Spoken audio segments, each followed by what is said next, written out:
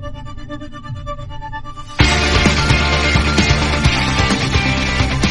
ever get the feeling that everything in America is completely fucked up? You know that feeling that the whole country is like 1 inch away from saying, that's it, forget it? Yeah, that's where we are. And even more, I've got a copy of the script now, and another line Mark says after all that is, or ever get the feeling that it doesn't matter, that nothing matters. You could stand in the middle of Fifth Avenue and shoot somebody and you wouldn't lose voters. No, that was someone else. He says you could go out and kill someone and it wouldn't mean anything. So, he's a little more bleak in some of his rants in the script. So it's a little more weird, but we'll get to that when they come up. We start, I'm Robert. And I'm Sarah. And we're here to talk about minutes 17 through 20 of Pump Up the Volume, which begins at the very end of the scene in the teacher's lounge, I guess it is, with Crestwood telling Emerson, Jan, this is no laughing matter. Because, Emerson and the other teacher were enjoying the tape. And then we get a scene in the script that is a little on the nose, so it was good it was removed, because Crestwood basically explains to Emerson how she runs the school. She says, when you've been around as long as I have, you learn that the student body can be divided into two categories, those that can help the school and those who won't. And the trick is to accept and accelerate the unavoidable, the inevitable. And then in that same scene, she suspends Jamie for walking by with a cigarette unlit in his hand and tells him, please understand that it's not me that's suspending you. Breaking a rule was completely your choice. School is a pretty good symbol. I think you got it, Cassie. School is a pretty good symbol for society in general, because that's how we treat people. Those who can help our authoritarian regime and those who are resisting it or rebelling against it. Well, yeah, and her wording is very specific there on the verbs, too. Those who can, and those who won't. Right. As if everyone who isn't helpful is doing it on purpose. Which I guess makes her the hero. Yeah. Also, in a way, we are doing it on purpose, but that's for good reason. True. Well, some high school students might not be doing it on purpose. Right. She treats them as if they are. And then we cut to the library in the movie with Nora working. And this is Nora and Mark's first interaction, I believe, at least verbal interaction. They were in class together, but they didn't speak. So this is the first time they talk to each other, and Nora's working, as you mentioned, in the library behind the desk. She says, you're in my writing class, so just start conversing. And Mark is returning a book titled How to Talk Dirty and Influence People, which is a parody of How to Win Friends and Influence People that Lenny Bruce published in 1965. He's a satirist who died from a drug overdose at age 40. He first released this article, or was first released in Playboy, and then was later turned into a book. The purpose of the book was to challenge hypocrisy, challenge organized religion and political convention, and Bruce was a big advocate for free speech, so pretty on brand for everything they've had so far here in the film. From that description, yes. I would point out that most of the book is just Bruce telling his life story. He is pretty funny along the way and kind of irreverent, and toward the last, I forget how many there were quite a few chapters, but toward the end, he does get into detail about when he was arrested for obscenity, and he goes into detail of like transcripts of the trial and what happened there. And so on the one hand, this made me think like maybe the person who decided, it's in the script. Alan Moyle put this in the script without actually knowing what the content of the book is. Because the title is a parody. The book is not. The book is just his life story that eventually talks about obscenity and his opinions on things like war, where he says, cause he served in the military. And he says, war spells out my philosophy of no right or wrong. Just your right, my wrong. Everything is subjective. Except most of the time it doesn't feel like he actually feels that way. Yeah. He's quite a, actually moral person in his story. And the everything is subjective is interesting too, because that's a very postmodernist thought, and we've gotten a lot of postmodernism in this film so far as well. So, what I really liked as relating to this movie though is he quotes someone reviewing a show of his, Nat Hentoff, in a Catholic publication called Commonweal. and says it's in Lenny Bruce and only in him that there has emerged a cohesively new comedy of nakedly honest moral rage at the deceptions all down the line in our society. Bruce thinks of himself as an ethical relativist and shares Pirandello's preoccupation with the elusiveness of any absolute, including absolute truth. His comedy ranges through religion in practice, the ultimate limitations of the white liberal, the nightlife of the hooker and her view of the day, and his own often scarifying attempts to make sense of his life in a society where the quicksand may lie just underneath the sign that says, "Take shelter when the civilian defense alarm sounds." It's a pretty good book. The obscenity of trial stuff especially is interesting when people trying to define something and whether he can perform his comedy in court, and will the audience and the jury be allowed to laugh? Or will they be instructed, please don't laugh? Which is basically what just happened at the top of this minute, because Jan's laughing, was told this is no laughing matter. Yeah. So she was scolded as if she was a child or a student, even though she's a teacher. But back to Nora, I guess, in the library.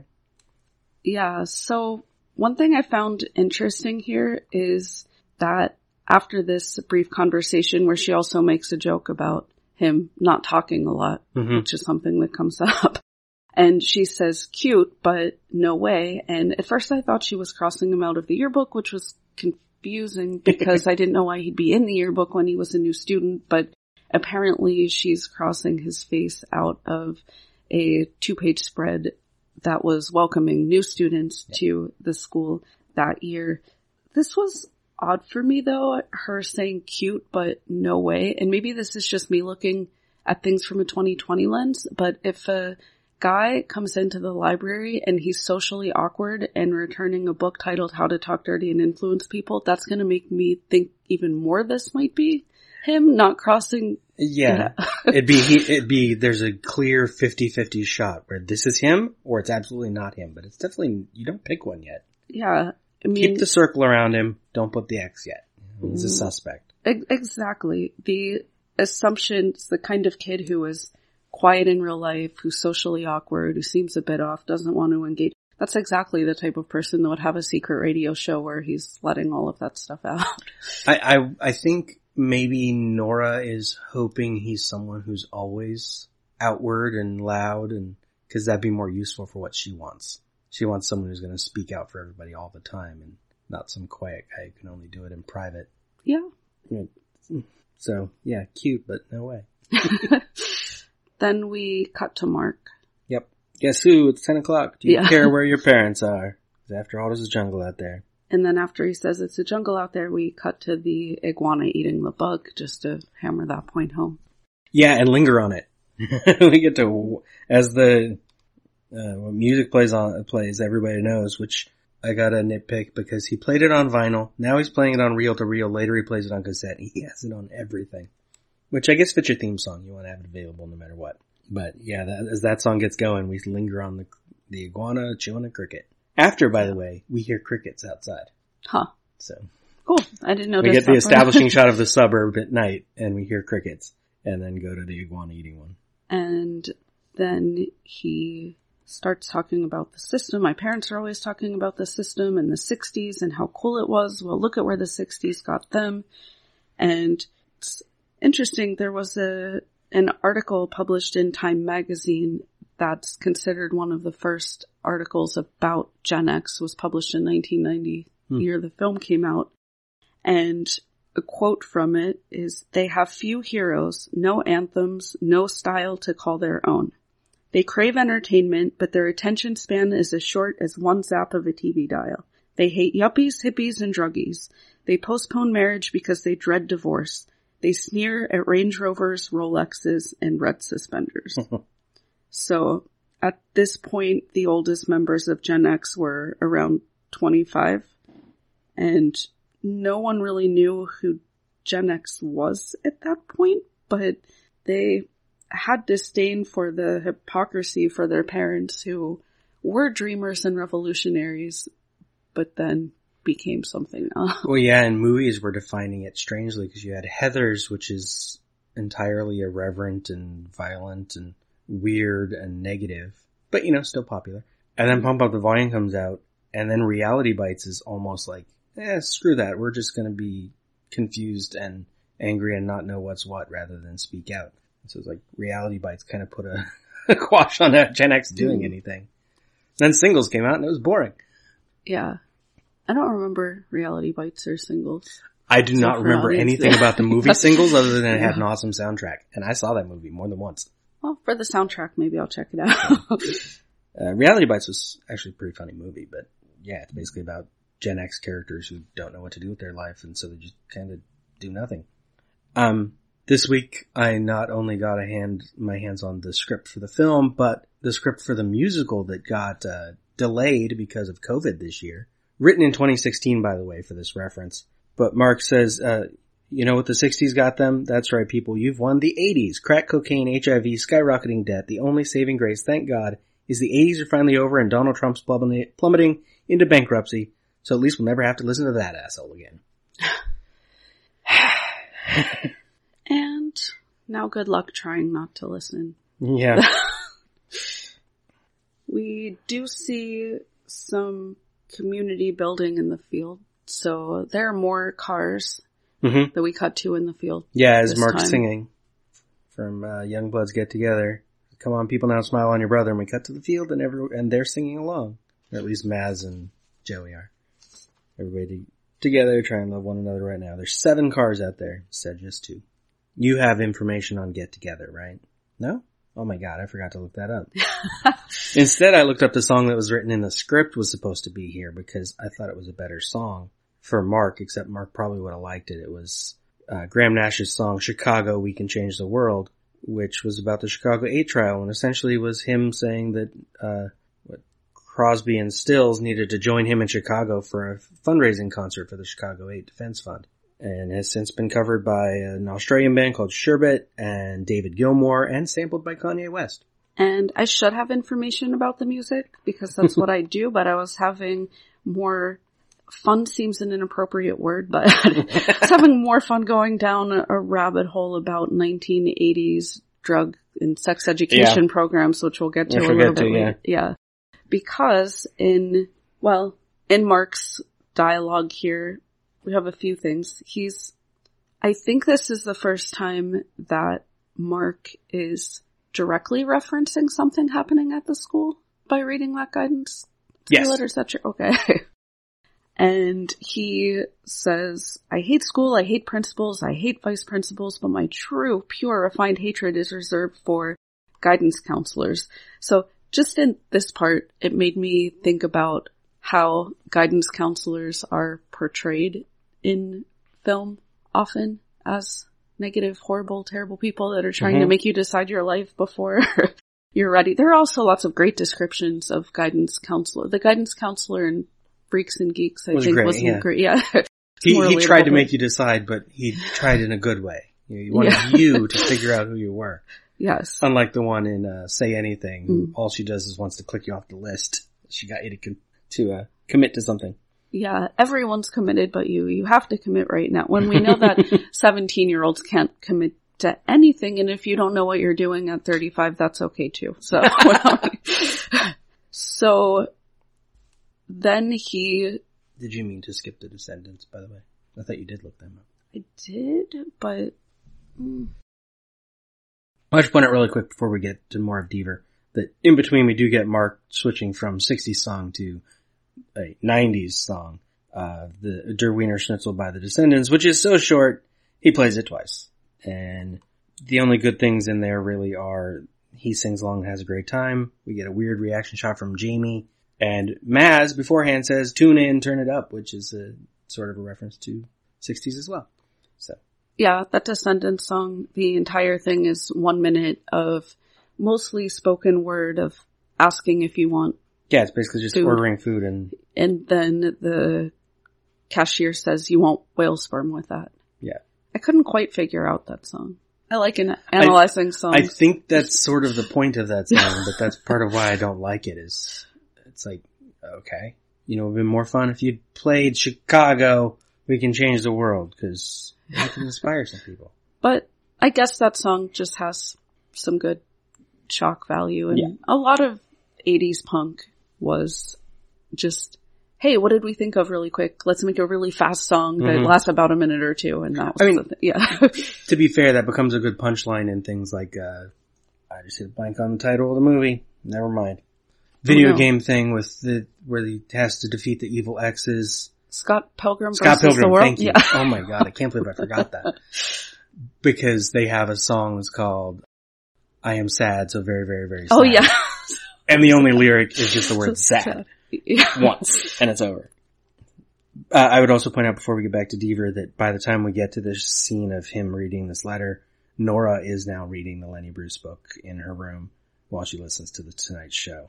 And yeah, we have that double-page spread of students on her wall because I think she's narrowed it down to it's a new students. Yeah, and what bigger sign do we have of a girl liking a guy than reading what he's reading or listening to what he's listening to? Also, it's probably the very next day from last night, the show we last saw, and she's got new artwork on her wall. She draws a lot. Yeah. That's how we see her, is actively drawing. And she's got pictures of, essentially she's creating a sort of composite sketch of who he is. With faces where one says nuts, one says big mouth, one says foul mouth. That were not on her wall before. And then, we get to Deaver. So he says he has in his hands a copy of a memo written by one Mr. David Deaver, the guidance counselor extraordinaire. And the letter is to Loretta Crestwood, high school principal. And it's about a student named Cheryl. And he says, David Deaver writes in the letter, I find Cheryl unremorseful about her unfortunate condition.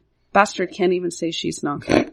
The word unremorseful was really triggering, and that's what led me down the rabbit hole of all the, That and his conversation with Deaver later led me into looking at how we treated sex education in 1990, which sadly in 2020 we don't really do it much better in most states, but right. And another thing I thought about here is Cheryl visibly pregnant?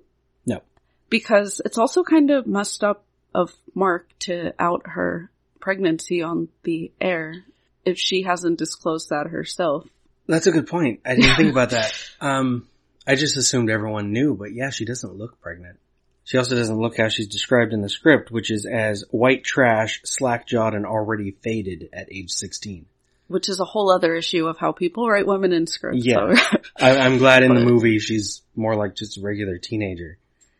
Yeah. But granted, this was pre-1996 HIPAA. Not that Mark is a medical professional who would need to follow HIPAA protocol, but I don't know. It just seemed pretty messed up that he's talking about her pregnancy on air without her permission. I don't mean to defend Deaver, but devil's advocate here. Is that why he doesn't mention that she's pregnant? Can officially the school not even know that she's pregnant? It could be, but honestly, I think it's more that Deaver's generation referred to pregnancy in euphemisms anyway. True. We use, by we, I shouldn't say we, because I didn't, but yeah. I guess the general there were so many euphemisms for pregnancy that I think it would be obvious from Deaver's letter to Crestwood what he was talking about. Yeah, and there's more in the letter that you can read. The prop says, I don't feel that she has a healthy influence on other students here at Hubert Humphrey High School. 2 previous guidance sessions. I would interrupt to say only 2. Yeah. With Cheryl, have yielded little in the way of constructive scholastic or domestic planning. And then Mark will he'll read the last line as well of the letter. I guess if we wanted to defend Deaver at all, I don't know why I would, but if we wanted to, just from the way he sits back on his couch and sets his tea down to talk on the phone makes me not like it. Yeah. Just this letter and this bit of the film here reminded me of a concept called compassion fatigue or empathy fatigue. And I was just listening to a podcast on NPR. Well, it was NPR's Hidden Brain podcast about professions in which people get compassion or empathy fatigue. This is common in teachers, in police officers, in guidance counselors, in social workers, in jobs where we're responsible, at least on some level, for the emotional well-being of other people. And most people go into fields like guidance counseling or teaching, and even some police officers with intentions of wanting to help people. Right. And then the job itself, because you are expected to be so emotionally present so much of the time, a lot of people's brains will shut down as a protective mechanism and then display the opposite. So come across very cold, come across very uncaring. And that's a big reason why you see more than 50% of teachers quit within 5 years. And with what we're seeing now, with the stress of teaching during the COVID pandemic, we have a mass shortage of teachers. They don't even have enough substitutes to fill roles. And this compassion and empathy fatigue is also why a lot of social workers miss things, why they quit, why they get burned out. I mean, a lot of it is just massive caseload and things outside of that are systemic problems. But a part of it, or a contributing factor, is that compassion fatigue. So I guess that would be my one defense of Deaver. We see older people in the field like Deaver and Crestwood, and there's been that whole stereotype in film and just media as well about the old, crotchety, mean teachers. And it's like, well, how did they get that way? Because most people don't go into those fields unless they care a little bit. Not everybody cares, but most people care at least a little if they're going into a helping field. Yeah, there's a line in a previous segment where Mark does talk about Crestwood, specifically on his show, and he's talking about the worst teachers are the ones that stay in it so long that they have to go up the ladder and become administrators. Yeah. And he just means they're becoming horrible people and doing bad things, but it also might go to that, is that once you're in charge of even more students, partly it's going to be just the numbers overwhelm you, and you either have to care too much, which could be bad for you, or care too little because there's just so many of them and you just need memos to tell you who to kick out because they're going to be a problem. Cheryl, by the way, in her room starts listening to the show, and as Mark's reading the letter, and her room's very simple. Got a few pictures on the wall: Richard Grieco, Johnny Depp, Ralph Macchio, and she's not the white trash girl of the script. I mean, the whole concept of white trash anyway is problematic and messed up within itself. And so I found it weird written by a Canadian guy too. Yeah. So I don't even necessarily want or need to defend Cheryl as not being white, because what are we really saying when somebody's white trash? That they don't have money, resources, right, opportunities, parenting. So the whole concept is messed up. But yeah, if you choose to be in that, under that label, that's a different thing. You're a different kind of person. But yeah, usually we mean it. We use that label for like poor people. It's like, that's not fair. Yeah. But Mark reads the rest of the letter, and she's unwilling to minimize its effect on the morale of the student population. And that's when he calls up Deaver. Yeah, even though we know they don't care about the morale of the student population. If they did, they'd be doing things very differently. We could almost guess, if we wanted to be on, like, defend Deaver, that he might sort of care, more than Crestwood at least, because at the end of the movie, I believe he is the one that points out that what Crestwood's doing is illegal. He's the one who says that line. Like, so he does notice something's wrong. Unlike Murdoch and Crestwood, who are just like, no, kick out the students, get rid of all the bad apples before they're even bad. Does he care that it's wrong, or just that it's illegal? It might just be that it's illegal because now he's party to it. Right. So could still just be selfish ends at that point. But we get to Mark calling Deaver. Yeah. And Deaver, well, Mark at first says, "You're live. We're doing a piece on high schools. We understand that you're a guidance counselor." And Deaver... That's where Deaver sets his tea down and just sits back, because it's like he's been dying to just tell someone this forever, how great he is. Yes. So he says, "I'm head of guidance at Hubert Humphrey High in Paradise Hills, Arizona. I've been here 7 years. Mark, can you tell us a bit about what you do?" "Deaver, I run a comprehensive American values program in which we discuss ethical situations, sex education, drug awareness, and that wording was so odd to me. So that's when I started like going down the rabbit hole, doing that research. Comprehensive American Values Program. So what was a Comprehensive American Values Program? And in Arizona, Oh God. yes, You're going to tell us. Oh no. I am absolutely going to tell you what a Comprehensive American Values Program was. And in Arizona, at the time, they had the worst sex education in the entire country. They were ranked last. They had a focus on abstinence. It was completely optional, so kids didn't have to get any sex education at all if their parents didn't want them to. The information was not required to be medically accurate. Let's think about that for a moment. Yeah. Shocking in America. Yes. Yes. Since when do we ever care what are facts or Right. science or this? Yeah, this is America. What are you thinking? No mandate that contraception be discussed at all. And of course, because it's 1990, but this is still true of a lot of sex education programs in 2020, no mention or discussion of LGBTQ needs were present at all. And I'm mentioning this now because this does come up later. Later in the film, there's a huge focus on blaming girls, which we see when we're blaming Cheryl for being unremorseful about her own condition. So there's victim blaming on girls. They should have said no. Even though that can be dangerous, it can be scary, and it can be, like, we can feel uncomfortable saying no in certain situations, but the onus is put on girls in abstinence-only education to say no. And we know that if a man forces himself, that he faces almost no consequences. Look at Brock Turner's, look at Brett Kavanaugh on the Supreme Court. Men don't really face consequences for rape. I believe only 4 to 6% of rapes get prosecuted at all. That was 4 to 6, right? Yes, 4 to 6, not 46. Just make sure no one hears 46. Yeah. And yeah, so specifically if you're white, then you won't get charged. If you are a black man or another man of color that dares to look at anybody wrong, they're very different rules. But if you're a white boy in Arizona and you rape a girl, nothing's going to happen to you. The girl will get pregnant and she'll be shamed for choosing the pregnancy, as she is in this film.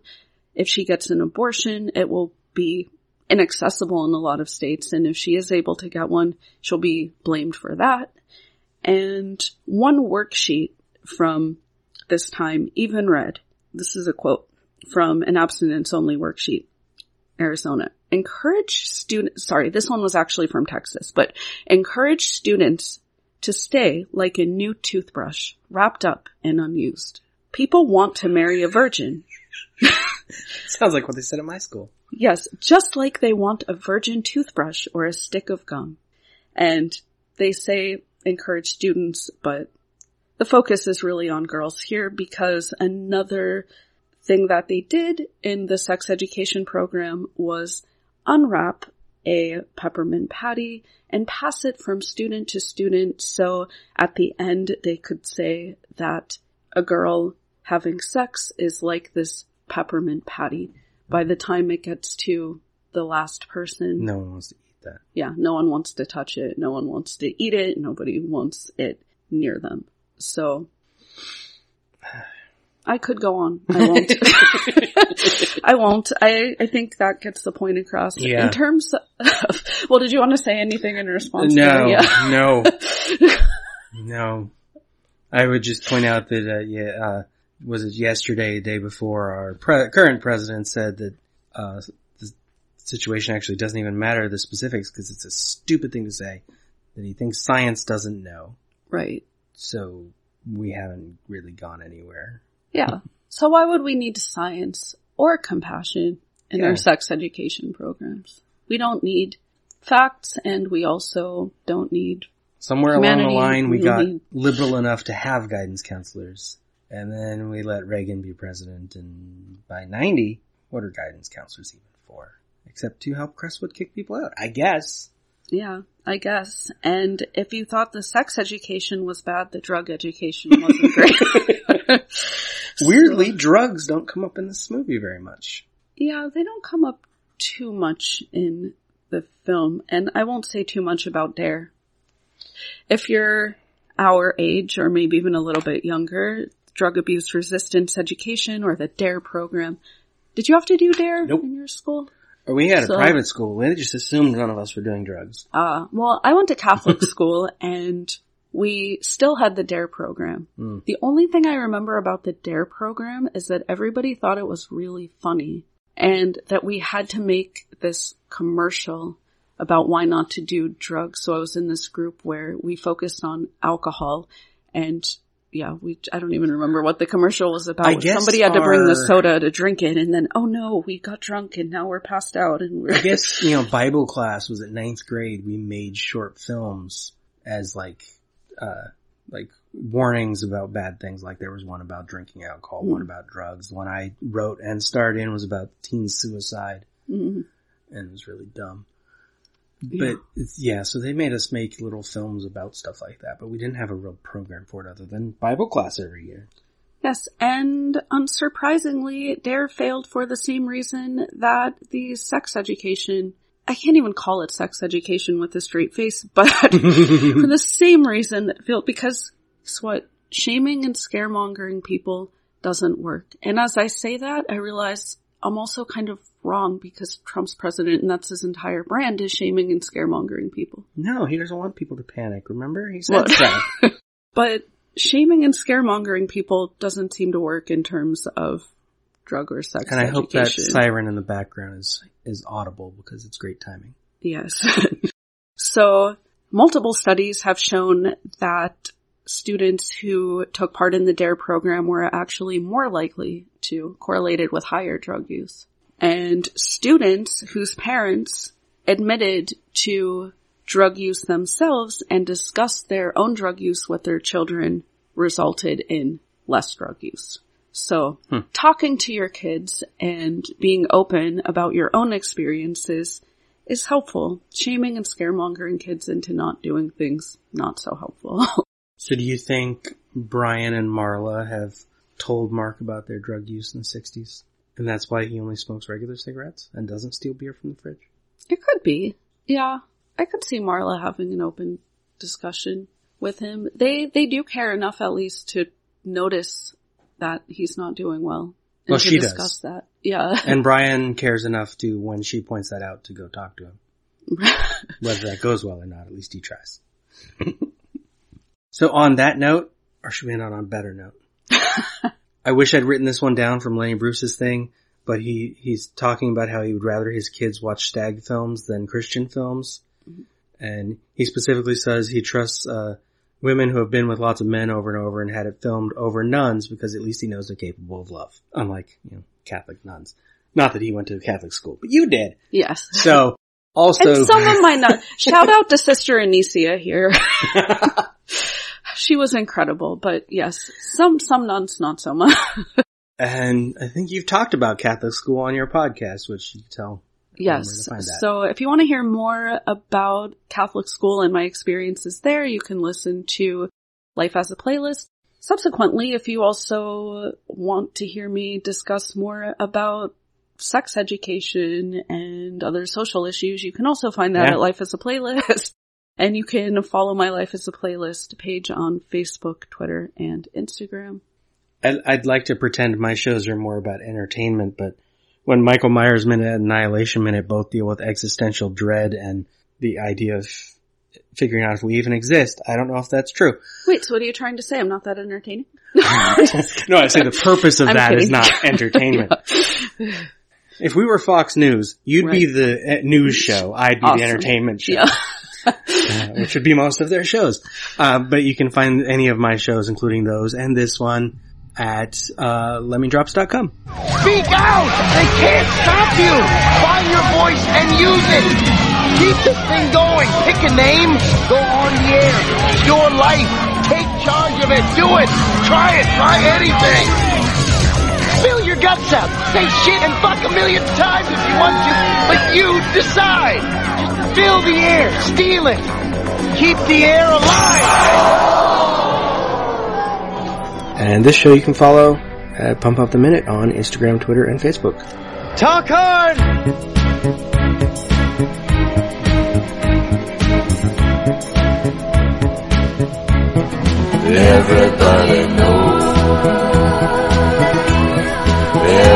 out of nowhere.